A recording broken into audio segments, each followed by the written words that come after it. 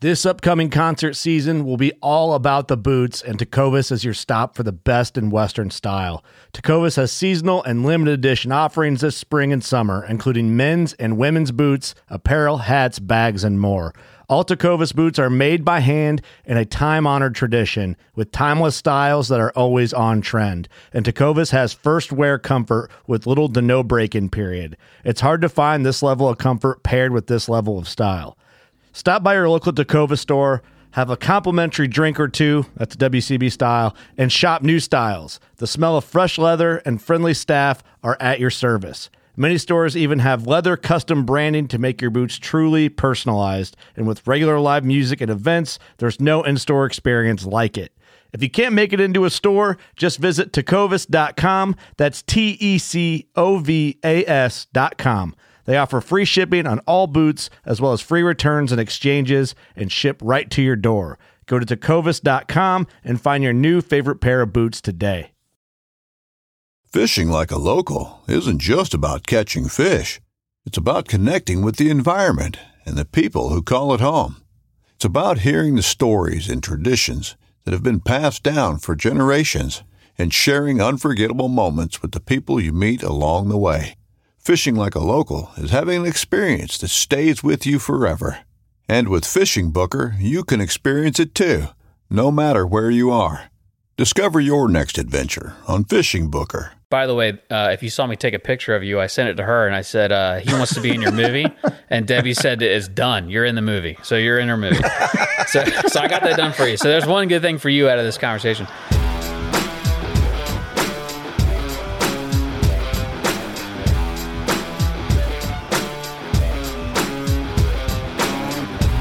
Hey everybody, welcome back to the podcast. We're recording this after our actual podcast. So we talked today with Kevin McGee from Anderson Brewing.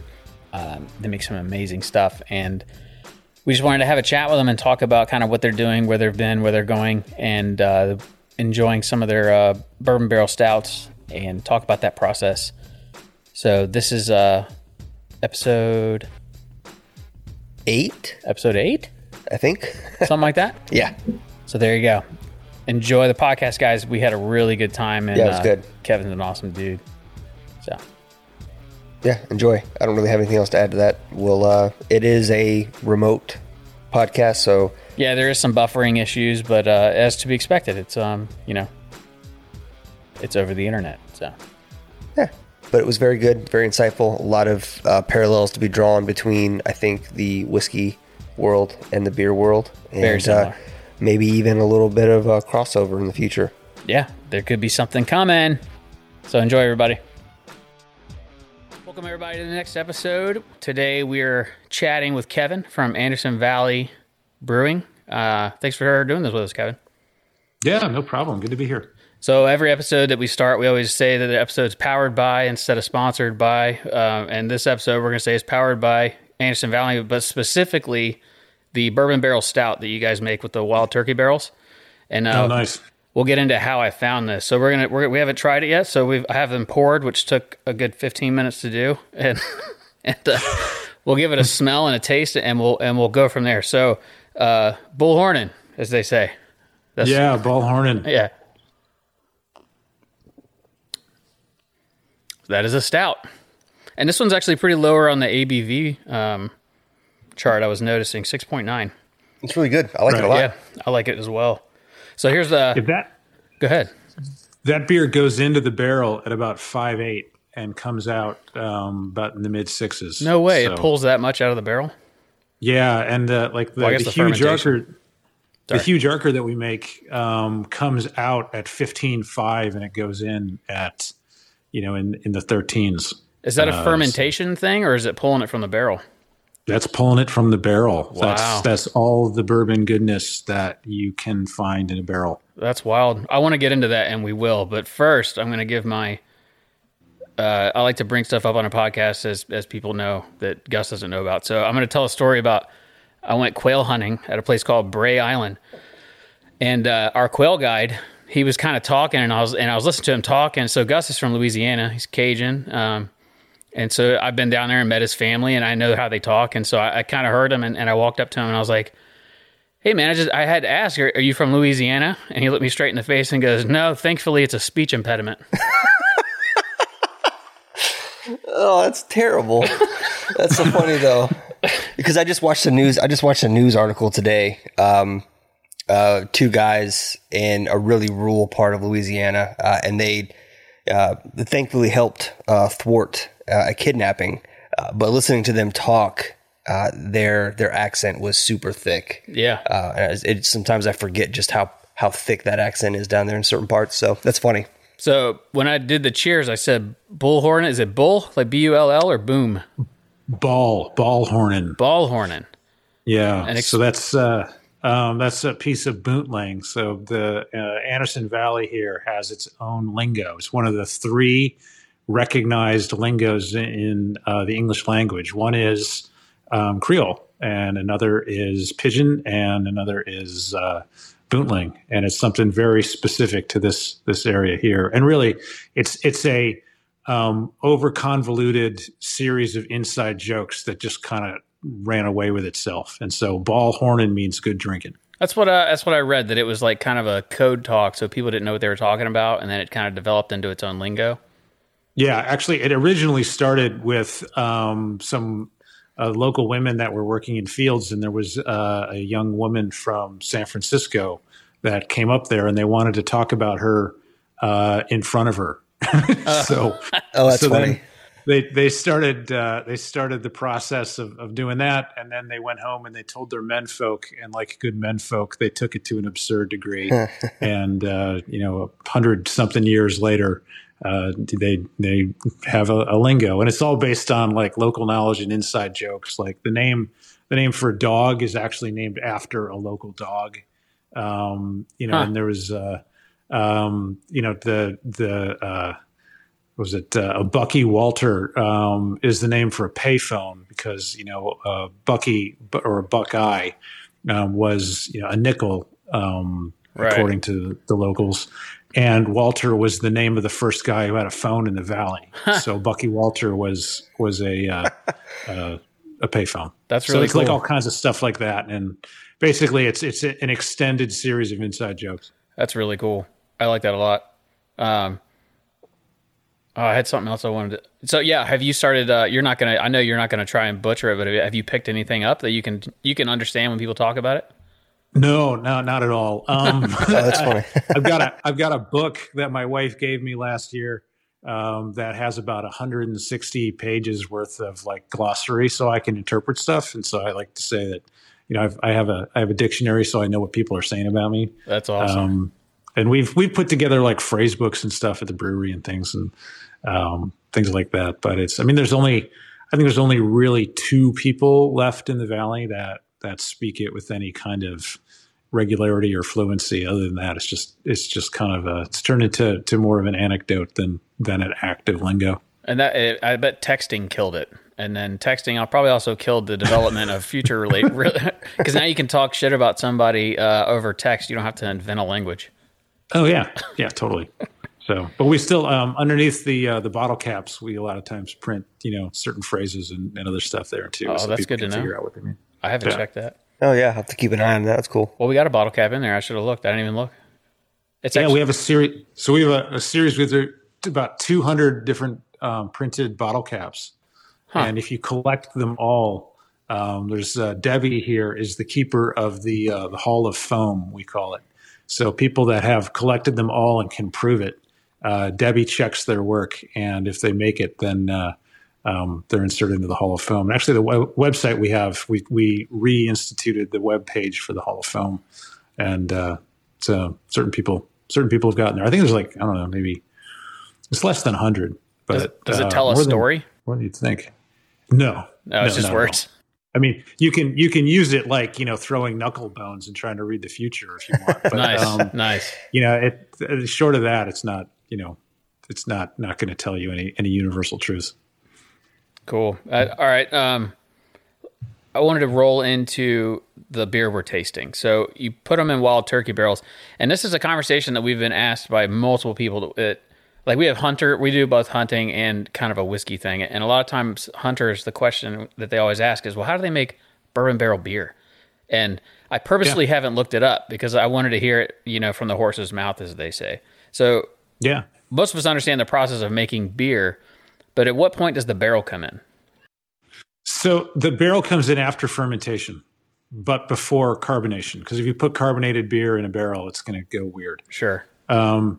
So really, so making beer beer is 6,000 to 8,000 years older than Jesus. It's a process that's been around, as long as bread. Right. And it's actually pretty simple. You take some malted grains, and malting is the process of same thing with making whiskey. You take a grain and then you trick it into sprouting, and then you very cruelly stop the process. And what that does is it starts a chemical process in the grains that develop some enzymes that you'll need later. And so what you do is you take that grain, you crack it open and kind of spread it around. So it's almost not quite flour, but it gets mixed in and made into a porridge. And if you hold it at specific temperatures, it activates certain enzymes that then convert this unfermentable starches into fermentable sugars. So different enzymes activate at different temperatures, and you can kind of dial in the length of the sugar molecule that you're creating.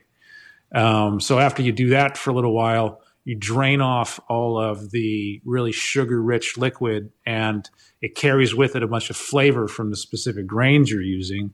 And then you put that in a boil kettle and you boil it, which sterilizes it and also congeals a bunch of proteins and does some other good stuff.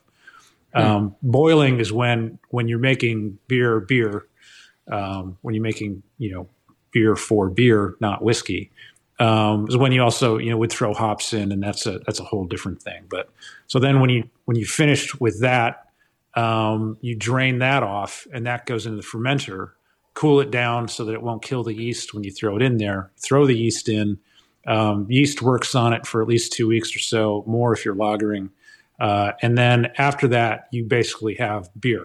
So it's still beer, but it's done fermenting. So you've converted the sugars into alcohol. Now, when you're done fermenting, that's when you would put it in the barrel. So the barrel really is kind of like an after fermentation flavoring component. So you put it in there, the pH and the alcohol in the beer, in addition to just being liquid, helps pull out some of the flavor components that you get from a bourbon barrel or a wine barrel or any other barrel. And then it integrates into the beer. And then when you pull it out, you've now drawn out all of that kind of goodness. And you'll get flavors that are, specific to the liquid that was stored in the barrel. So if you put it into a port barrel or a bourbon barrel or a rum barrel or, whatever else, you'll really draw out some of that stuff. But then you'll also draw out components of the oak barrel, or it doesn't have to be oak, but of the barrel itself. And so charring the barrels and things like that end up developing vanilla and other flavors that go into flavoring bourbon and everything else that you throw in it, and you'll still draw some of that out with the beer. But because beer usually almost entirely is aged in barrels that have been used by some other alcohol product, you don't get as much of that early sort of, first use, barrel character. Whereas like with bourbon, by law, you have to be using, first use. Yep. Brand new charred oak barrels. That's part of the ABCs. Charred oak American barrels. And so you'll get a lot more of the barrel character in the bourbon, whereas with the beer, you'll get a lot more of the bourbon than the barrel, because the bourbon's already taken a lot of that out. Now, one of the byproducts is that really, what you're doing when you're bourbon barrel aging beer is you're drawing out like the legit cask strength devil's cut of what was in that barrel, and you're integrating it into your beer. And one of the fun byproducts is that, so we get truckloads of barrels, delivered here, and we have to evacuate them beforehand. So we'll get them wet from the distillery. So the distillery will basically, drain them, put a wooden bung in them to seal them, load them up, and then within days they're on a truck so that they don't dry out. Well, by the time they come to us, there's been some temperature fluctuations. They're vibrating in there. So it'll shake loose some of that devil's cut. Yeah, you get some good stuff. well, we need to make sure that we're not accidentally overdosing, our beer with stuff. And so we have a repository of some of the Devil's Cut that's in a hidden secret location that lives in an extra barrel. That's funny. That we keep for a couple of reasons. The lab needs it for QC purposes and stuff like that. But sometimes it's kind of fun to draw on it. And it's like the most legitimate infinity bottle barrel you could have. Like you drain out the Devil's Cut out of all those barrels. You should send us a dram of that. It's a Solera style Devil's Cut bourbon barrel. Right. So Solera style. We just got the Hill Rock Solera first time playing with that. It's pretty cool. But yeah. I have a question about so whenever you age bourbon or whiskey,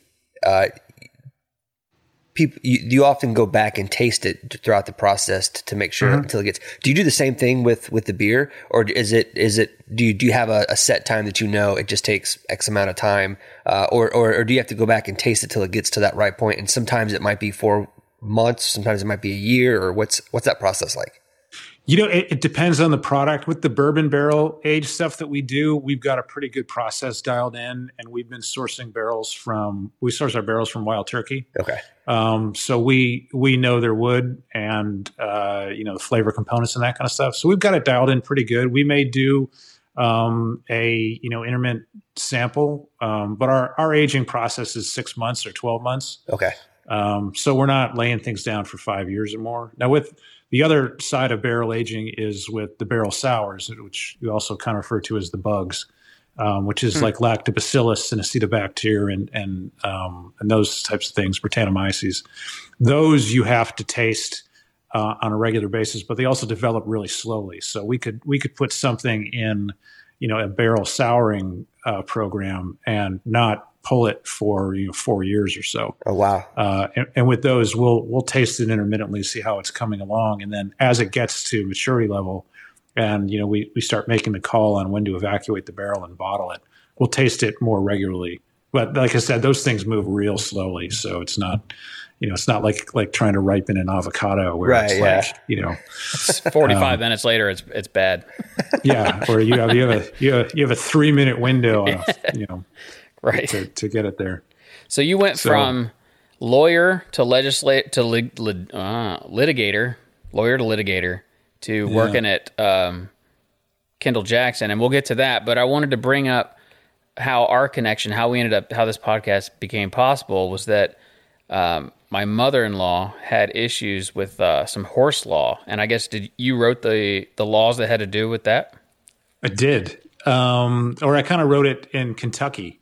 A little bit after the fact. So I actually my history goes all the way back to I was a gang prosecutor in Northern California for a number of years, and then went to work as a lawyer and realized that I really kind of hated working as a lawyer. But as part of my path to get out of that, I went to work for a guy named Jess Jackson, who was the founder of Kendall Jackson, but also in his family office, he had a horse farm in Kentucky and Ocala. He had thoroughbreds, right? And thoroughbred breeding and racing. Yeah. Yep. So, but I ended up being the vice president running that for a while as part of the family office. And one of the things we did is embarked on a campaign of sales integrity and also horse welfare, and trying to get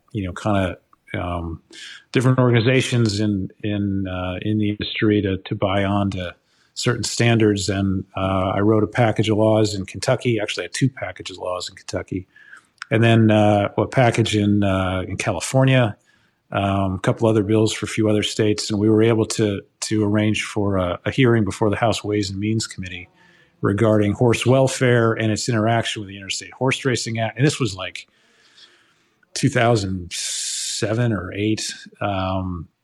Actually, it's kind of neat that, all this time later, they've actually gone forward and enacted a whole bunch of the things that we were pilloried for trying to get done back then. Now it's become kind of a mainstream perspective on what the right thing to do is. But as part of that, Debbie reached out to me, after reading something in an article, and told me a story about, what she went through with the J&K Club and stuff. And I just did everything I could to try and help her, or, get her, my perspective on things. And we've kept in touch over the years, and it's been an interesting ride. But Debbie's such an awesome. I love Debbie. She's so cool. So are you going to be in her movie? Oh, I don't know. I have a face for radio and podcasts, but I don't know if she wants me to. I'd be happy to help. You should do it. I'll send her your contact info.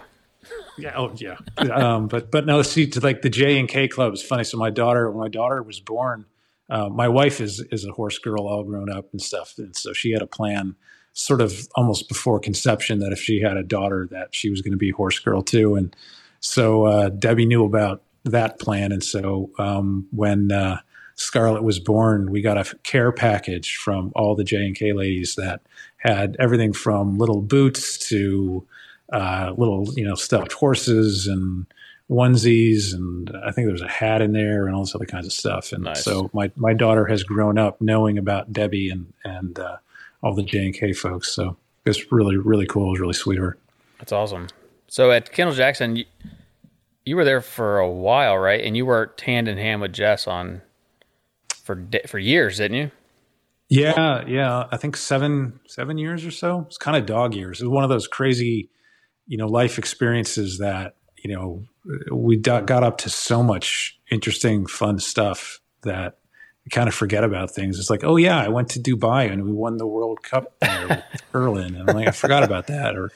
Or just other things that I realized that in other contexts would have been sort of career defining, accomplishments and stuff. And there it was like a Thursday. I mean, the guy was an unbelievable force of nature, and he was a good friend too. So we worked pretty much side by side, the whole time. And I was referred to as his consigliere a lot of times. So nice. We redid all the branding and business plans, strategic marketing plans for about 45 different wineries, and did all kinds of other stuff. I started an olive oil company there, and I started he would like come into my office and say, "Do you like truffles?" I'm like, "Well, yeah, sure, I like truffles." He's like, "Let's figure out how to grow truffles." I'm like, "Okay." So I had to learn how to grow truffles, and the olive oil company came up when I got to work one morning, and he got there at 6 and put a piece of paper on my chair that said olives, and I'm like, "Olives?"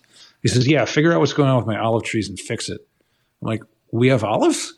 so it turns out we've got like 65 acres of really high-end, Tuscan olive trees, which was pretty cool. And so wow. We figure out a way to make it work. So, every day was different. And it was like, he'd say, I want a law in Kentucky that says that, this and this regarding, sales and I'm like, all right, when I was in the DA's office, I used to teach gang prosecution law and do a lot of commentary and stuff. And so I knew statutory interpretation and drafting really well, because every time something new would come out, I would be asked to write a piece on how it fits in with, how it changes stuff or how it doesn't change stuff, and then, how to use it.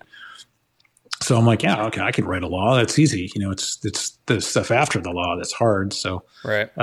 So we did, and, I just would get up to stuff like that. And, it was pretty crazy. I mean, it was a great time, because he just, he was a 70-year-old self-made billionaire that had his own plane and didn't really care. So he's like, all right, I'm going to do this. And it's like, well, all right, let's do it. And he just didn't, there was no limitations on what he thought he could achieve. And he was right. So it's great to be a part of it. So that's where you had experience with a cooperage. Was it there with the wine barrels? Yes, actually the company had its own interest in a cooperage. Did you ever get to go visit it? I didn't get a chance to go visit it, no, unfortunately. But what it did is, barrel making, and they had an interest, sort of a partnership in a French barrel stave company, and then basically kind of took it over to, the U.S. And Jess would explain it that, he went to a furniture company and taught them about making barrels. And so he said, look, if you want to develop this capability, I'll partner with you, and I'll be a customer sufficient enough to make sure that it covers, what your expenses are and everything. And then, you can sell them to other people too. But, I want to develop my own source that I can rely on here. And if it turns into a bigger business for you, I think that would be great. And so it did. And so he had an interest in it and was able to kind of, help somebody become, a stable source for them, and also help them, develop a really interesting business that's been going on for, it's got to be 20, 30 years or something like that. They've been doing it. And, Cooperages are generational, and that's why I'm so intrigued by them. It's like, it's one of the last things, like you hear about blacksmiths during the dark ages, like, well, my father was a blacksmith, his father was a blacksmith. Like that doesn't really exist anymore, but with Cooperages, it does. And that's, I love it. There's something just so cool about generational businesses. Like not transferring money, but actual skill, generational skill.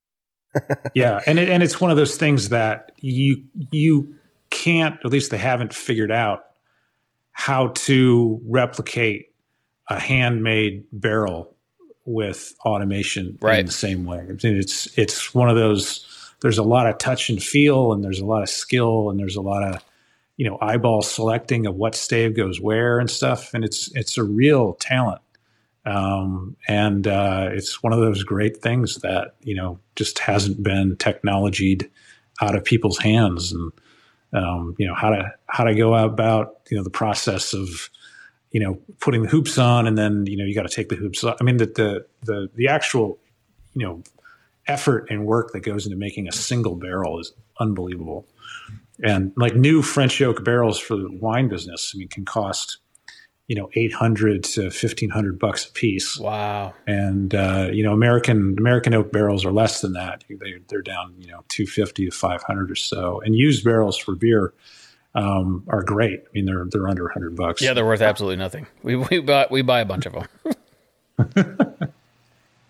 So tell me, like, everything you've just explained, you pick just an average person and they'd be pretty happy with that experience as a career for a lifetime, whether it's your part as an attorney or the other stuff you talked about. So how did you go from that to where you are now with the brewery?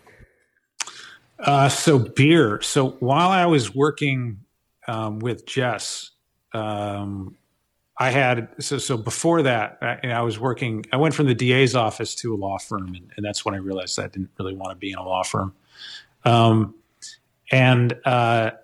I developed a number of clients that were restaurants and wineries, and those were the best clients because you go visit, they would feed you. Yeah.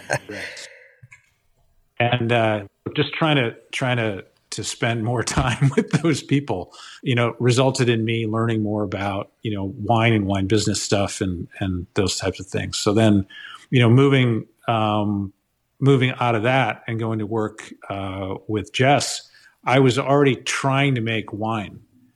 And the process of making wine for me was a series of kind of embarrassing failures, and I was never good at it and would always dump it down the toilet. It was just utter. I mean, I made some of the worst wine that anyone has ever tried to clean a trailer hitch with. So you gave up and went with the easier thing of making beer? I did. It was my wife. My wife said, you should try beer. I mean, this was like her not wanting to have to. I'm like, here, taste this. Does this taste? It's like, and it was always awful. And so in a fit of sort of self preservation, she suggested I do anything different. She says, well, why don't you try beers? Like my brothers made beer, and it's pretty good, and you could probably do that. I don't know.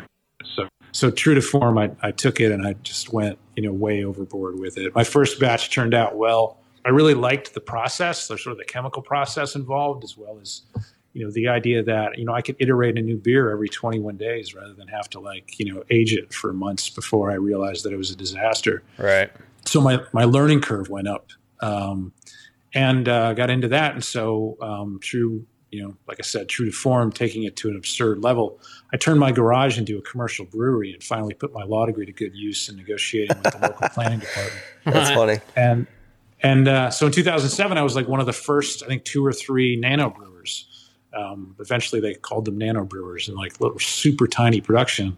And it turned into a thing a couple of years, afterwards. But I was making and, was delivering kegs to local, bars and restaurants out of the front seat of my car. Wow, out of your garage. Yeah. Wow. So we're relaunching the brand now, so I've been able to do it. But I was running. So in beer, production quantities are defined by barrels. So a standard barrel is 31 gallons. It's something that someone came up with, like in England in like the 1600s, and no one's bothered to change it yet. So, so my garage brewery had a 1-barrel system, and here at Anderson, we have our pilot system is an 8-barrel system, and then we have 2 large kettles. One of them is 85 barrels, and the other is 100 barrels. So it's the scale is crazy. But I was running a 1-barrel system out of my garage for 13 years before finally kind of doing it here. But kind of lost the track. But so I'd always kind of had one foot in beer and one foot in wine when I was with Jess, because I was working as a wine executive at the time. Okay. And part of that resulted in me, getting to know, local folks up here and, some of the brewers up here and stuff. And so when I left Kendall Jackson after Jess died, I did consulting work in mergers and acquisition stuff and all sort of kinds of things. And, I would help do crisis management and help people fix businesses and that kind of thing. So I had spent a bunch of time already in beer, and then so I focused more and more on beer. So I'd been working in beer and wine for probably 17 years or so. And then a few years ago, talking with my dad and my siblings, we thought about the idea of a family business, something multi-generational that we could do for a long time. And so I thought about beer for a couple of reasons that I can go into also. But we looked at a number of breweries around the area and ended up having an opportunity to talk to the owners of Anderson at the time. And so that turned into to build conversation. In December 2018, we ended up buying the brewery and took this on as my last job. Like 20, 30 years and handed it off to someone else in my family. And we're going to keep it rolling that way. So that's awesome that you're going to keep it in the family, because one thing that what I don't recall Anderson Valley being for sale or anything, but it's like your intentions, your background of flipping business and making business profitable. I came into this podcast thinking like, he won't be there long. He's just going to get there and make a bunch of money on it and then sell it to Budweiser, sell it overseas or something. So you really do intend to keep it family. And before you answer, I'm going to Blood Orange Goza. We talked before. Blood Orange Goza is like my favorite Goza. So like for the second half, here's the bottle pop on that. So I'm going to sip on some Blood Orange Goza. But you truly intend on keeping it in the family forever, no matter what the money is. Yeah. No, absolutely. This is, my dad is the only shareholder. We don't have any investors. We're not doing any private equity, anything. I ran a private equity firm for a period of time, and it cured me of ever wanting to have private equity involved in anything that I do. So we're literally, I tell people, like, when we acquired Anderson, and Anderson wasn't for sale either. It was something where I reached out to a friend of mine who was an investment banker and just said, look, do you know anybody up in Anderson? Because we were looking at a couple of breweries that were sort of regional and in the area. And I knew enough about, the beer industry and the people involved to be able to kind of, pick the areas I wanted to be involved in and look at seriously, and the people that I could reach out to and do that. Anderson actually was a bit of a question mark because they had been very quiet for a long time. They really didn't do much of any, marketing and consumer communication or anything for the last 10 years. So it was, it was a question. It was like, well, what's going on there? Who's doing it and what's happening? And so it turns out a friend of mine knew the owner. And so we set up a lunch that day, found out what I thought about craft about. And they had, it was him and 2 guys that owned it, but he was the only one active.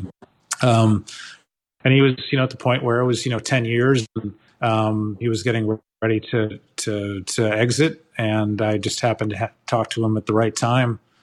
And we decided to keep talking and see if we could put a deal together. And basically, 3 months later, we did.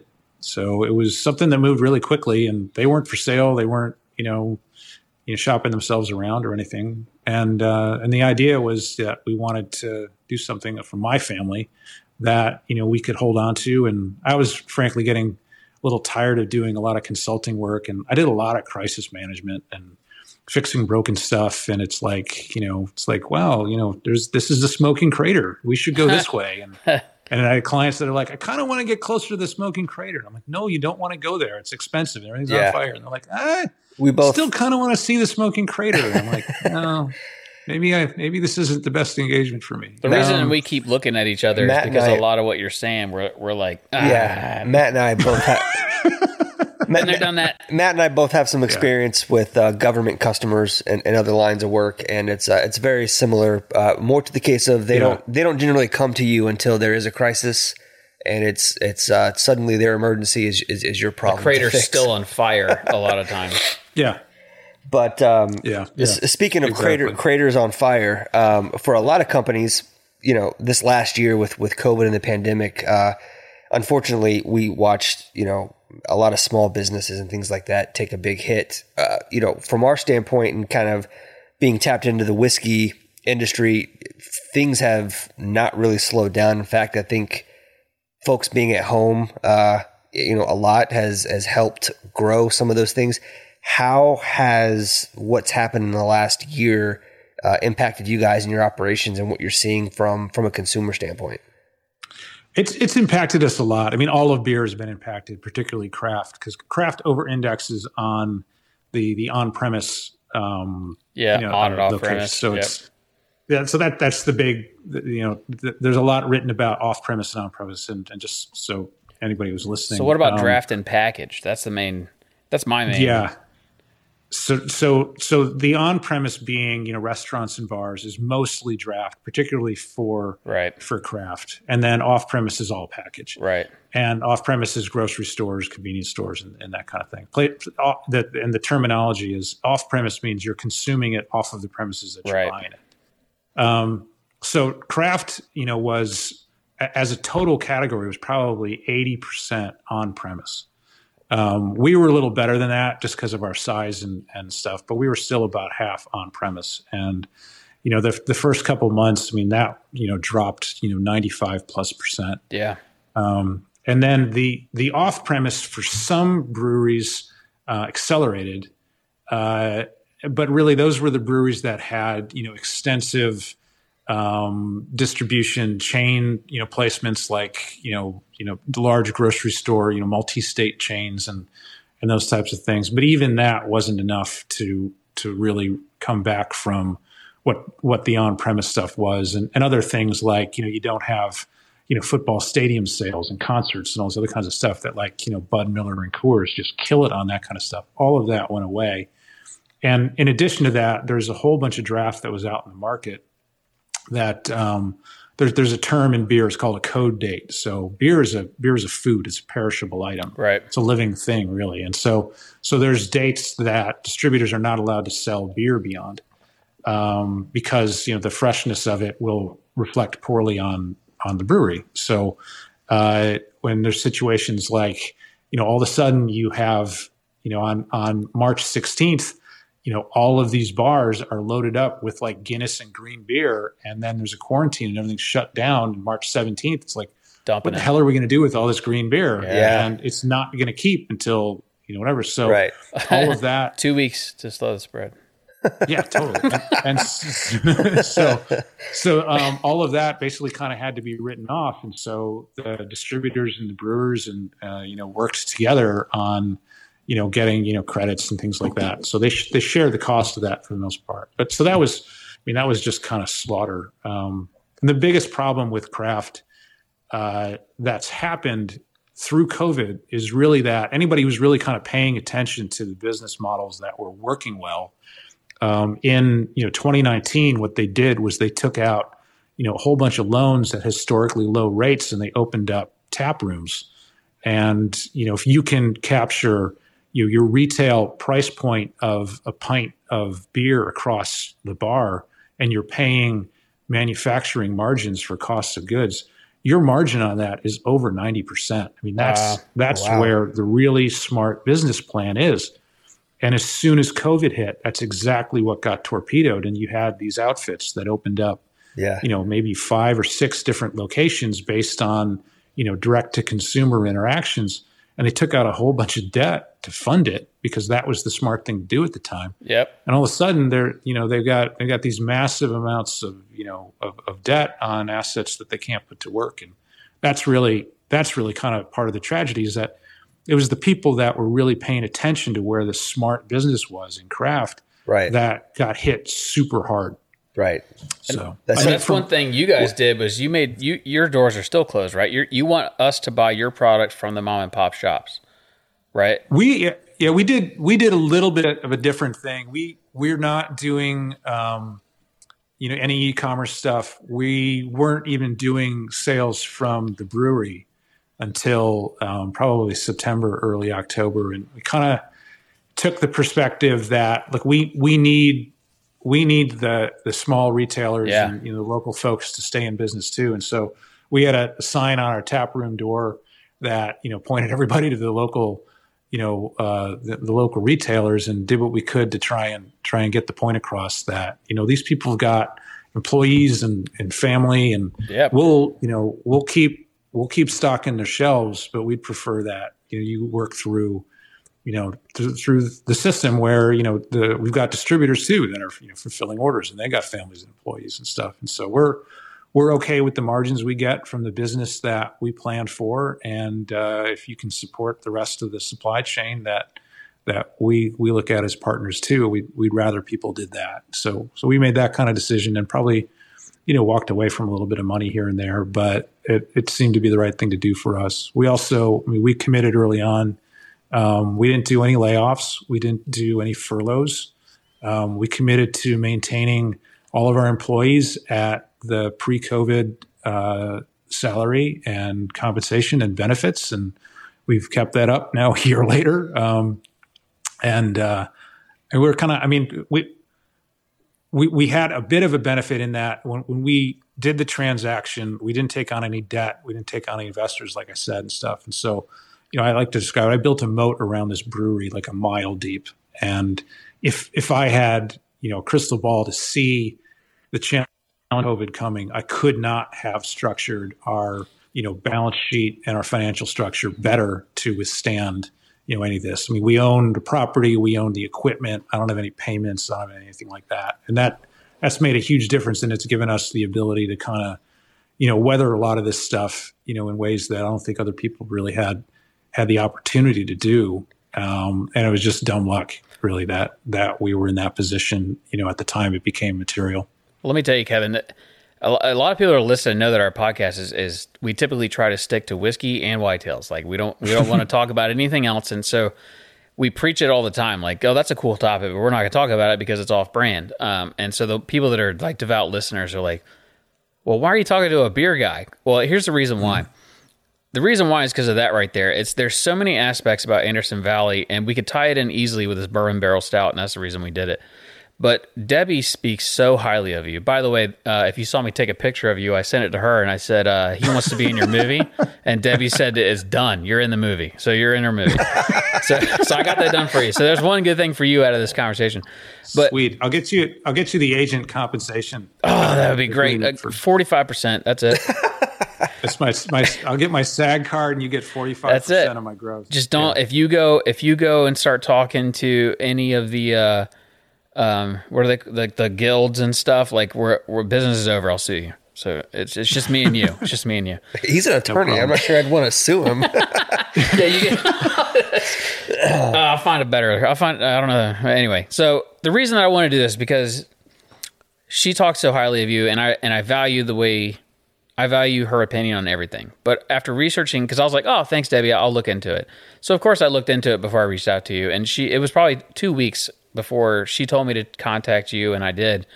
And that's because I was doing a little research. And a lot of the stuff I wrote down, and Gus is going to cover it because it's in front of him now. But a lot of the reasons why is because this COVID thing, whatever people think about it, whatever. But as far as business goes, the fact that you were able to, as you said, build a moat a mile deep around your complex and you're taking care of your people, you're keeping the doors shut so that, well, I mean, now they're open, I got you, but you were keeping the doors shut so people would support local. You don't care about capitalizing on American tragedy. That may be a little extreme way to say it, but my point is, you're not in this to become like a villain that is just trying to steal from everybody. Like, you guys are doing everything right, and like Anderson Valley already had like the solar panels and the windmills and all that stuff, and it's just I want people to know that if they want to buy craft beer, especially a bourbon barrel stout, and that was delicious. I super enjoyed it. I got another one in the fridge. I'm probably going to pop here shortly. I just didn't want to do 2 on 1 podcast and be all loopy over here, but that's the reason that we wanted to talk to you, is because we're all about community. Like, Whiskey and White tells us what it's for. Like, whiskey community is crazy. Like, you get accepted immediately. You don't know anything about it. You walk in, we're all going to teach you about it. We're going to tag you in posts and comment and like and blah, blah, blah. Same thing in the hunting community. You want to learn how to hunt? Game on. Where the beer industry is a little different, because you have like the Budweisers, those Coors, and it's like we all see it. They're just in for it for the money. That's why they sell out to other people and this, that, and the other thing. But I can tell, if you truly are going to keep this in your family, you're truly doing all these things, it's refreshing. It's like when I wake up in the morning, it's like, why am I going to keep going? Because everything sucks. Like, the world's terrible, all these things. But it's like this story right here. It's like stuff like this. It's just refreshing to know. And I think that, like, our fans, they can't drink whiskey all the time. They got to drink beer once in a while. So what I'm telling you is, check them out. I know that you know. And y'all's website revamp, ballin'. The only question I had on the website is top right corner, red button, find your beer. I can throw it. That's how I found what I'm drinking. That's how I found I know where to find the Goza, but that's how I found the bourbon barrel stout. Where can I find that? The other one I wanted to find was the Rice. And I did a 50-mile search, and the Rice one wasn't. There was one shop, and I called before I drove it because it's kind of out of the way, and they were actually sold out. So my question was, how do you guys maintain the database for that click here to find our beer? Like, how do you maintain that to know that for sure they have it? Yeah. So first, thank you so much. I appreciate that. I mean, we are doing what we can to kind of do the right thing. I mean, this is a business that I see very literally as a reflection of my family and like my dad and that kind of thing. And so it's deeply personal. And so we are, trying to do the right thing. And thanks for the comments. Now, okay. So the Find Our Beer. So the Find Our Beer button links to the same sales and inventory information that we have here. And so it's uploaded and is updated by the distributor in the different markets where it's there. Okay. So what it's doing is it's reflecting what our distributors see. And if it's inaccurate or it's not up to date, it means that our distributor either hasn't kind of gone to that retail place and updated how much is there and what's kind of there. If the beer is listed at a location, it means that location has been ordering it and that it should be, there kind of, sooner or later. That's what I figured. I just wanted to clarify because I know that because we work in IT, so we understand that. I understand that probably an API that's doing that. I know that this store, every time they sell a can of your beer, it's not immediately uploading to the cloud and your LinkedIn. I know that I knew that there was someone else doing it, and that answers my question. Is the distributor has to? That means that place usually gets it, so it's sold out, which is a good sign for you. Yeah, well, it's good if we get it, more of it in there. So the Black Rice is an interesting beer, though. So if you can't find it, let me know. I want to try it so bad. Like, of all your beer, I like a lot of them. That one and the Boonville Ale. There's Boonville Gold. Boonville Gold, yeah, which is another one. Boonville Gold. So I'm from Boonville, North Carolina. So there's more than one Boonville. That's where I'm from. Is Boonville, North Carolina. So the Boonville Gold, like, none of my family drinks. They're all super anti-alcohol, but I would like to get a Boonville Gold as well. The Boonville Gold and the Black Rice. I think the Black Rice just sounds cool. Is it super sweet? No, it's actually, it tastes. It's its own kind of thing.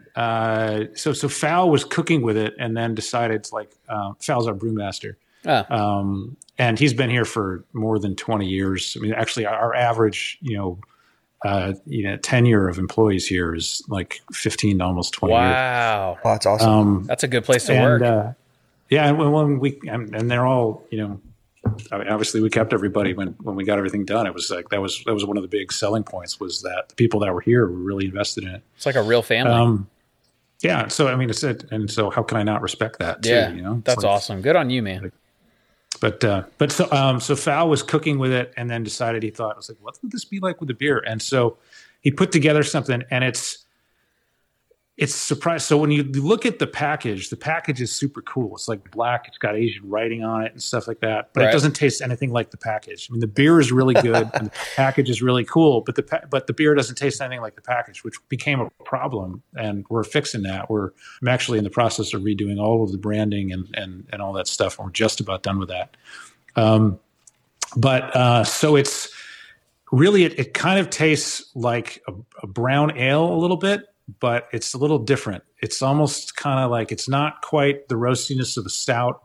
It's not quite, kind of the earthiness of a brown ale. There's a little bit of kind of umami flavor, it doesn't taste like soy sauce, but it's got some of that savory component in it. Yeah. And it's light bodied. It's only 90 calories, which is another great thing. It's a Michelob Ultra that tastes like a really good beer. And because of that, it's like something that it never really got a good shot, when it was initially launched. And so we've been planning on kind of relaunching it and getting it out there. We've gotten really some really good response. I was told USA Today and even Rolling Stone were going to recommend it as like a low calorie winter ale alternative. Wow. Awesome. And then, so I mean, if I was going to change the name to something other than Black Rice Ale, but now, I mean, if USA Today is going to recommend it, you're stuck. So are you taking the kanji? Is it kanji? Is that the form of writing? The Japanese Asian form of writing, is that called kanji? I think kanji. Yeah. Are you taking that off the bottle, the can? We haven't really decided yet. Well, I want an OG can with the kanji still on it. And then I'd like the new can. That would be cool to have a side by side. And send me like two of each, because I'll drink one and then like hoard the other one. Okay. On my library. So you mentioned that you're redoing some branding. Are you getting rid of the bear with the antlers? Because that's no. In fact, I can give you guys if anything. Well, I mean, not if anything. We're actually going super deep with the antlered bear. Hell yeah! You can see the camera. Yeah. Oh, excellent. Boone, awesome. Like a Boone, is that like a Boone and Crockett play? Is that what that is? That's our Amber, which is our flagship. Oh yeah, I got that sitting right. Yep. Sorry. Is Boone Amber. So, but yeah, no, we're going super deep into the antlered bear. So what does Boone mean? Boone is a reference to Boonville. Oh, okay. Because Boone and Crockett's like how you score like big bucks. Oh yeah. Yeah, so Boone, you should play on that. Yeah, there's a Boone and Crockett club, and it's like a. Oh yeah. You know what? Yeah, so I do know that, and how I know that is that we're looking at all the old packaging and some of the other stuff. We're looking at the antlers, and I'm like, those antlers don't make friggin' sense. And so we went through and did a bunch of research and figured out, the species of bear that grows antlers was on the California bear flag. Nice. Which is the California grizzly, which is unfortunately extinct. Animal. Yeah, they killed them all. And bastards. Yeah. And then we did a bunch of research about the indigenous deer that are in the area too, because the idea of the whole thing is it's the legendary Boonville beer, and beer being the liquid we make here, but also the old joke about what do you get when you cross a bear and a deer? Right. You get a beer. Yeah. And so since '87, they've been putting this beer. I call it a bear because if I refer to it as a beer here in this building, no one knows what I'm talking about. So we made a point of trying to figure out, okay, well, what's the indigenous, and it's the Columbia blacktail. And so we went through, and actually the Boone and Crockett website was a lot of the source material we used. And we did a super deep dive into antlers because there's a lot of hunters out here too. And we know that they would know if we got the antlers wrong. Yeah. Right now, like if you look at, so if you pick up the Goza, those antlers don't exist in nature, and they're coming out of the back of his skull. Yeah, so it's 4 on each side, which would make it an 8 point. But we know they have those G1, so it'd make it a 10 point. But you got these 2 little kickers on here. But the thing about the kickers is they only count as points if you can hang a ring on it. So your little 2 kickers there, they don't really count. So it's a waste of space. It should have just been a straight. But as far as the antlers go, that looks like a symmetrical deer that you would see in the wild. Just those little kickers in between. Right.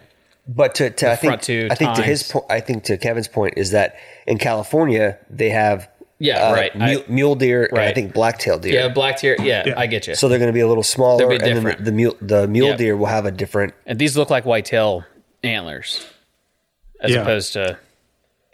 That's cool though, that you guys have taken that much care to, because most people just even in movies, right, millions and millions of dollar production and budget for a movie, and a movie that takes place in a particular part of the country, will have a hunting scene, and they'll have an animal in that scene that doesn't exist in that part of the country. It drives me nuts. Well, let me show you this picture of this is something I drew, and I won't say what I drew it on just because I don't want people to get mad at me.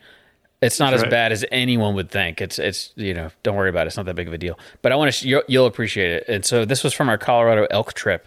This is boredom at its finest. So 2 years ago. Right. You see what it is? Nice. Yeah, that's perfect. Yeah. So yeah, that's awesome. It's like a cave drawing. Yeah. I'll send it to you so you have it. Oh, it's cool. But yeah, no, I'll send you the drawings that we did. You guys can break down what it is and the points and that kind of thing too. So. Oh yeah, we would love to consult for you for free. I'm just kidding. We charge $45 an hour. I'm just kidding. It's $100, but we'll do it. I'll send you beer. Yeah, we'll definitely consult for beer. Yeah, deal. Beer and whiskey, I will consult for free. Well, we also found so in the back. So we have up here in Boonville, we've got a piece of property. It's almost 30 acres, and it's got about 5 different buildings on it. And in the back of one of the buildings, in a wood crate, was an old still. So that's awesome.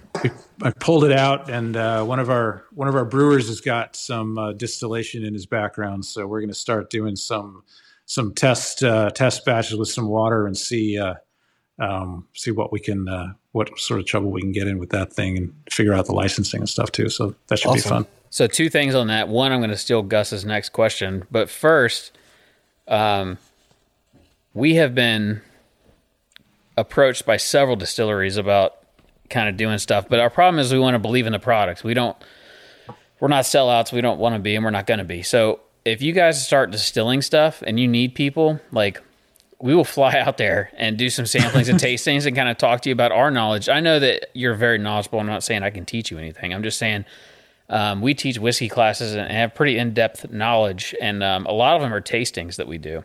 And I know the science behind tastings and how to trick people, like the old snake oil tricks about how to trick people into liking stuff. I know all those tricks, and I'm getting ready to take my certified bourbon steward exam probably in the next couple of weeks. And then as soon as sommelier school opens up, I'm going to that. And this time next year, I'll be pretty qualified to at least pretend like I know what I'm doing. But we would love to work with you on some stuff if that's... if you just want to just have a unsolicited, because I'm not going to lie to you, I'll just tell you yes or no. So the other thing was the water that you guys are using. So I know you have 40% of your property is powered by solar panels. You guys have windmills. I said that earlier, but I saw something that said you have a 0% water use or water. It's we kind of refer to it as a zero impact. Yeah, that's it. That I want you to explain that. Sure. Because water is huge in whiskey, so I imagine it's huge in beer as well. Yeah, no, totally. And first of all, absolutely. We start distilling stuff. I would love to have you guys come out and give us your impression. I'm one of those people that I want to hear from everybody because I'm at least smart enough to know that I'm dumb in most things. Oh no, you're not. You have a law degree. You're supposed to be the smartest guy on the planet. So. Yeah, exactly. Or at least fake it till you make it. You know. I think that you're probably good in a meeting where you have no idea what you're talking about. I think you're one of those people that you can make it through the meeting and look smart. I'm not smart enough to figure out the cat filter. on my phone. So. Did you see what he's talking about? Yeah. Okay. Yeah. That's so funny. Yeah, that's relevant. So with the water, we have a kind of a philosophy we're trying to get our arms around, and we think about it as sort of a leave no trace, sustainability philosophy. A big part of it is the water, but then there's also solar and our CO2, and then waste handling and things like that. And so, like with the all of our spent grains that go to feed local livestock, and most of our spent yeast goes there too. We've been solar for about 20 years. This year, we're going to expand our solar to cover more than 100% of our usage so that we can sell back some stuff to the grid and then also be able to island ourselves. So if there's a power outage, we're set up to be a community resource center. So if the power goes out, PG&E out here will set up support services. We've agreed with them that they can use part of our property to do that. So people can come and charge their cell phones and get some Wi-Fi and all that kind of stuff. That's great. So the water side of things, we source all of our water from 10 wells on our property here. And it's actually really interesting water chemistry-wise for production of beer. Water is really kind of an underrepresented factor when, it used to be, Coors was all about, water source and things. Yeah. Tap the Rockies. Yeah. So everyone started reverse osmosing, water, but, you have, the history of certain beers are, from what their water source was. So like Pilsner, in Pilsen, really soft water, very specific, works really well with, making, these, soft, delicious lagers. Burton-on-Trent is where IPAs came from. Different components in the water and mineral content really highlighted, hop flavors and stuff. Dublin had, I think it was high bicarbonates, which really worked well with, roasted grains. And so, stout really worked well there. So we have, a specific kind of water, profile here that works really well with soft beers and really well with highly roasted grains and stuff too. And so we take it, from the wells, use it in the process here. We have on-site, water treatment facilities. So basically some settlement ponds and some other pumping and handling stuff. And so we treat it on site here, and then we return it to the water table and we pump it into, basically a leach field that a bunch of goats are living on. And the goats get happy because they get to eat the grass and goes back down into the water table, and we use it all over again. So we operate completely independent of the outside water resources and table. And so we're totally self-contained in terms of our water usage, which is crazy when you think about how much water sometimes it takes to make beer or whiskey or really kind of anything. Yeah, that's very impressive. What's the type of water that's there? Is it is it spring or is it running in from somewhere else? Because I know California is not super plentiful in water. I just wonder where your water comes from. It's just the water table. So we're in a valley. So there's it's just groundwater and everything else. So it's all groundwater. So that's it's cool. Like I said, it's 10 wells that we run intermittently. So we've got cisterns and water storage stuff, so we can bank it. And we don't have to run the wells all the time and let stuff recharge. You did say wells. My bad. I was actually sending you a text message when you said that. So cool. What was the next? He's got the thing. Oh, the very last one, I think. So we've talked a lot about where you've been, where you've gone, where you are now, where Anderson Valley has been brewing, where they have been, where they have come from, and where they are now. What do you see as not necessarily the future of the beer, but the future of the company? Where do you see the future of the company moving? Like you said, you're not getting out of the family; it's staying with you. So, what's your long game? Like, what do you want your great grandkids to be doing at Anderson Valley 80 years from now? First of all, we'll still be making a lot of the beers that we currently make. I mean, the history of the brewery and the thing that really, made it something that I was interested in when we were looking at it is that it's never made a bad beer. No. The nice thing about the, it's like and I, now I need to not screw that up. But the big issue with Anderson was that it just wasn't kind of communicated. It wasn't marketing. It wasn't, doing all the things that normal consumer products companies kind of need to do to stay, relevant and top of mind when someone is looking to buy a beer and you want them to choose yours. All of the fundamentals and everything, the really hard stuff was in place. So, we'll continue to make really good beer.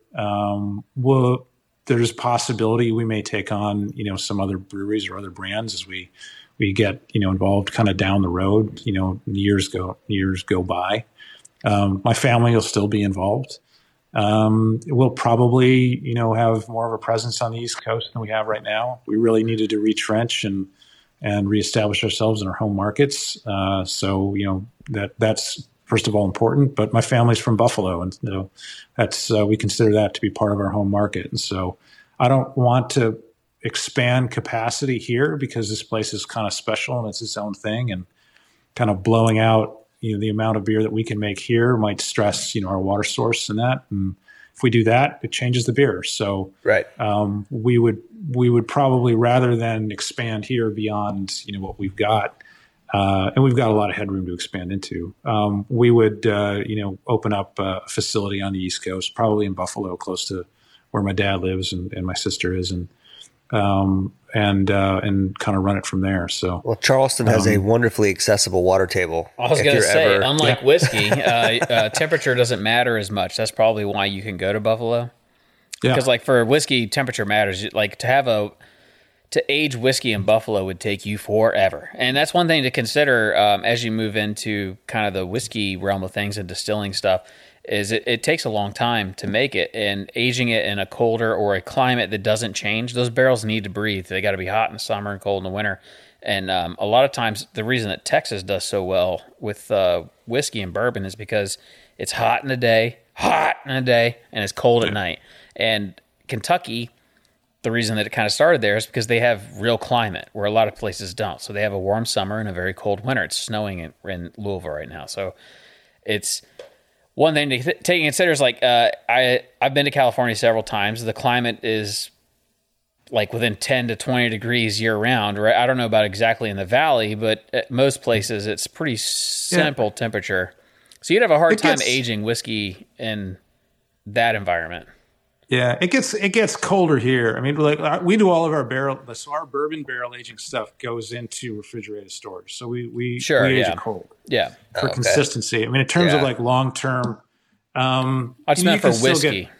You can still get fluctuations, and you'll get the barrel will start flexing on you in the course of the year. But it's not going to be like Texas Hill Country or like Garrison Brothers or like that kind of stuff where you can get a lot of activity going on just because of we you are. Right.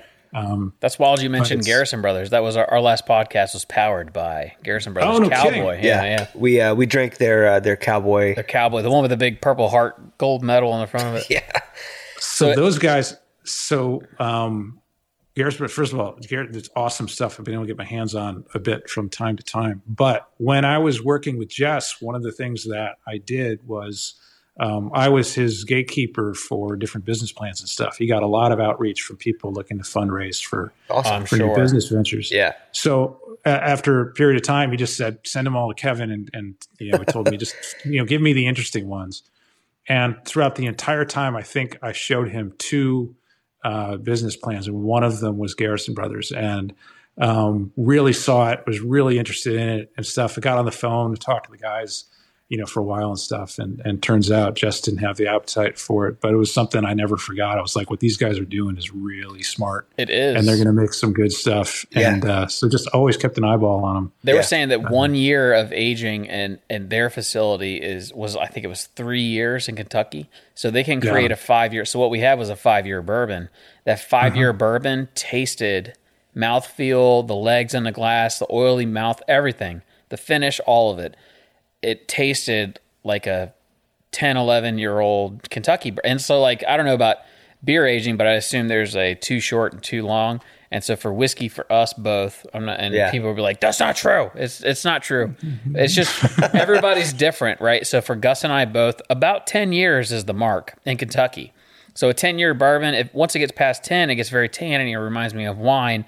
And I'm not a huge wine person. So the Kendall Jackson, that Pinot, amazing stuff. But like outside of that, like some Cabernets, I'll just do a house Cabernet with dinner or whatever.